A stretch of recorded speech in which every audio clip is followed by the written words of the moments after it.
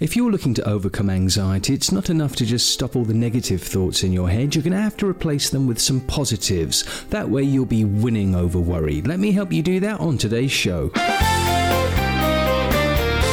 Worry-free Wednesday. If you subscribe to the show, you know that last week we were evaporating doubts, and this week I'm going to help you put positive thoughts in your head so that you don't have a vacuum or a void where you're just going to be encouraging those negative thoughts to come in and fill the gap. To really win over worry, you're going to have to put some positive statements in there so that there's no room for those nagging doubts. In a practical sense, what I mean by that is, if you're thinking, oh my God, I can't do it, cut that out, but also tell yourself you can do it. Just to be clear, it's not enough to stop saying the negative thing. You have to push a positive thought into the hole that you leave. Hopefully that makes a great deal of sense to everyone listening. Now, I'm reminded of the story that I've told on this show a bunch of months ago about someone that was standing on a boulder telling themselves that if they jumped, they'd end up becoming a paraplegic, or that they would just get brutally hurt by the water by doing the worst and most painful cannonball ever in existence. Now, of course, they didn't know for a fact that any of it would hurt. It was just a fantasy of a negative nature that they were playing out in the theatre of their mind. I can remember a similar event in my own youth where standing on the first board was no problem, jumping in was fun. Second board, a bit scarier, but still within my wheelhouse. The third and top board, however, stopped me in my tracks and made me think all kinds of scary thoughts that really made it difficult to jump off. Now, the semantic police among you might argue about my definition, but I totally believe that that's a very poor self-hypnosis experience. That I was actually hypnotizing myself into staying stuck on the board just as surely as that person on the boulder was hypnotizing themselves to stay stuck.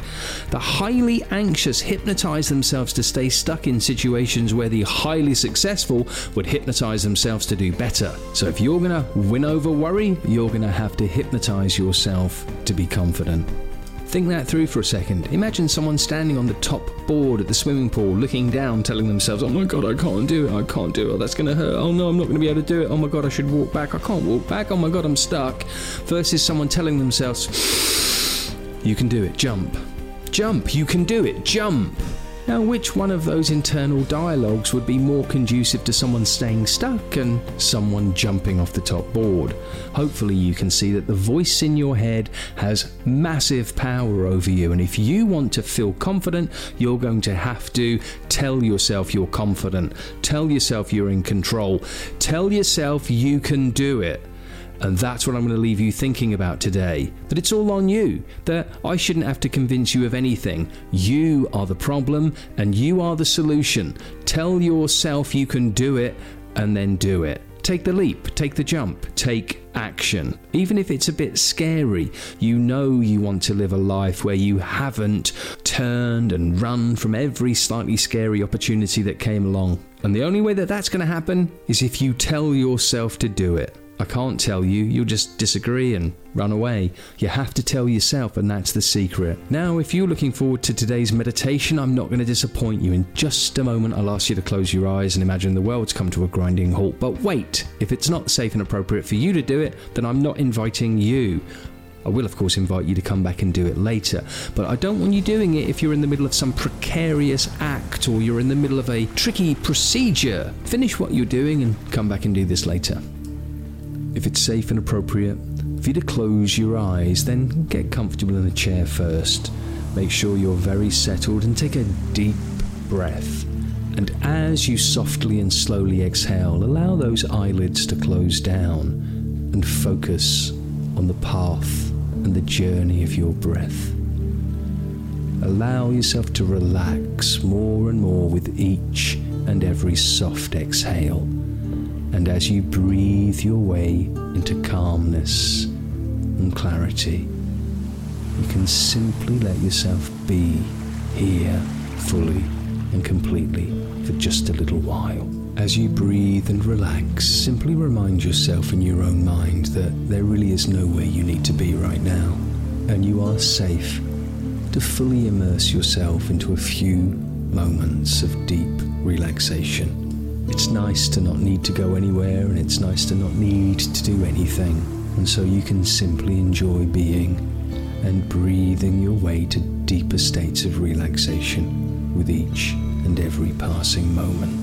Understanding as you drift and relax deeper and deeper that the words you entertain in your mind hold influence over you. You can imagine your words getting smaller and more silent, and you can enjoy the silence in your mind in those moments, understanding that the mind is always working, even in sleep, and that the brain is always turned on and never switches off.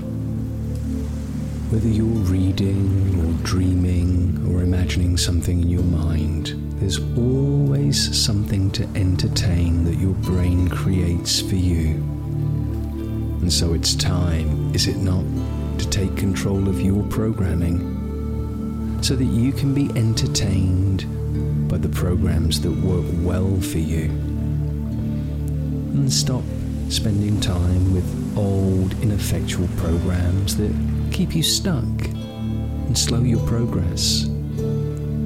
Imagine what it would be like to give yourself confident, boosting, encouraging compliments and directions to achieve amazing things that you believe you can achieve. And so as you relax and ponder the changes you may wish to make, let me ask you one small question. Do you think thoughts in the language that you were programmed to communicate in, or are your thoughts authentic? Is it possible that you've been given the thoughts you think in the language that was presented to you to think in? And if that is the case, it may be time to learn a new language when you talk to yourself. Understand that the thoughts in your mind are already in your mind. The words you know, you already know. And you already know the way that you've spoken to yourself in the past. The curious thing that you really may wonder about is how differently will you speak to yourself tomorrow? On purpose? Or will your self-dialogue spontaneously improve? Let yourself ponder this and remain open to any realizations that you've yet to have as you drift for a moment more before being invited to begin to breathe your way back to waking consensual awareness. Start to energize your brain and body, moving your fingers and toes, breathing your way all the way back to the chair you left your body in, and opening your eyes to now, taking a moment to just acclimatize to where you are and what realizations you've brought with you before getting up and going about your day, determined to say good things to yourself in your own mind. And I'm going to see you next week on the show, and I'm going to help you worry a lot less. Go to worryfreewednesday.show and download 3 free meditations and get the occasional notification in your inbox and an odd free gift now and then. Don't miss out on that. But above all, see you next week. Stay confident. Worry-Free Wednesday.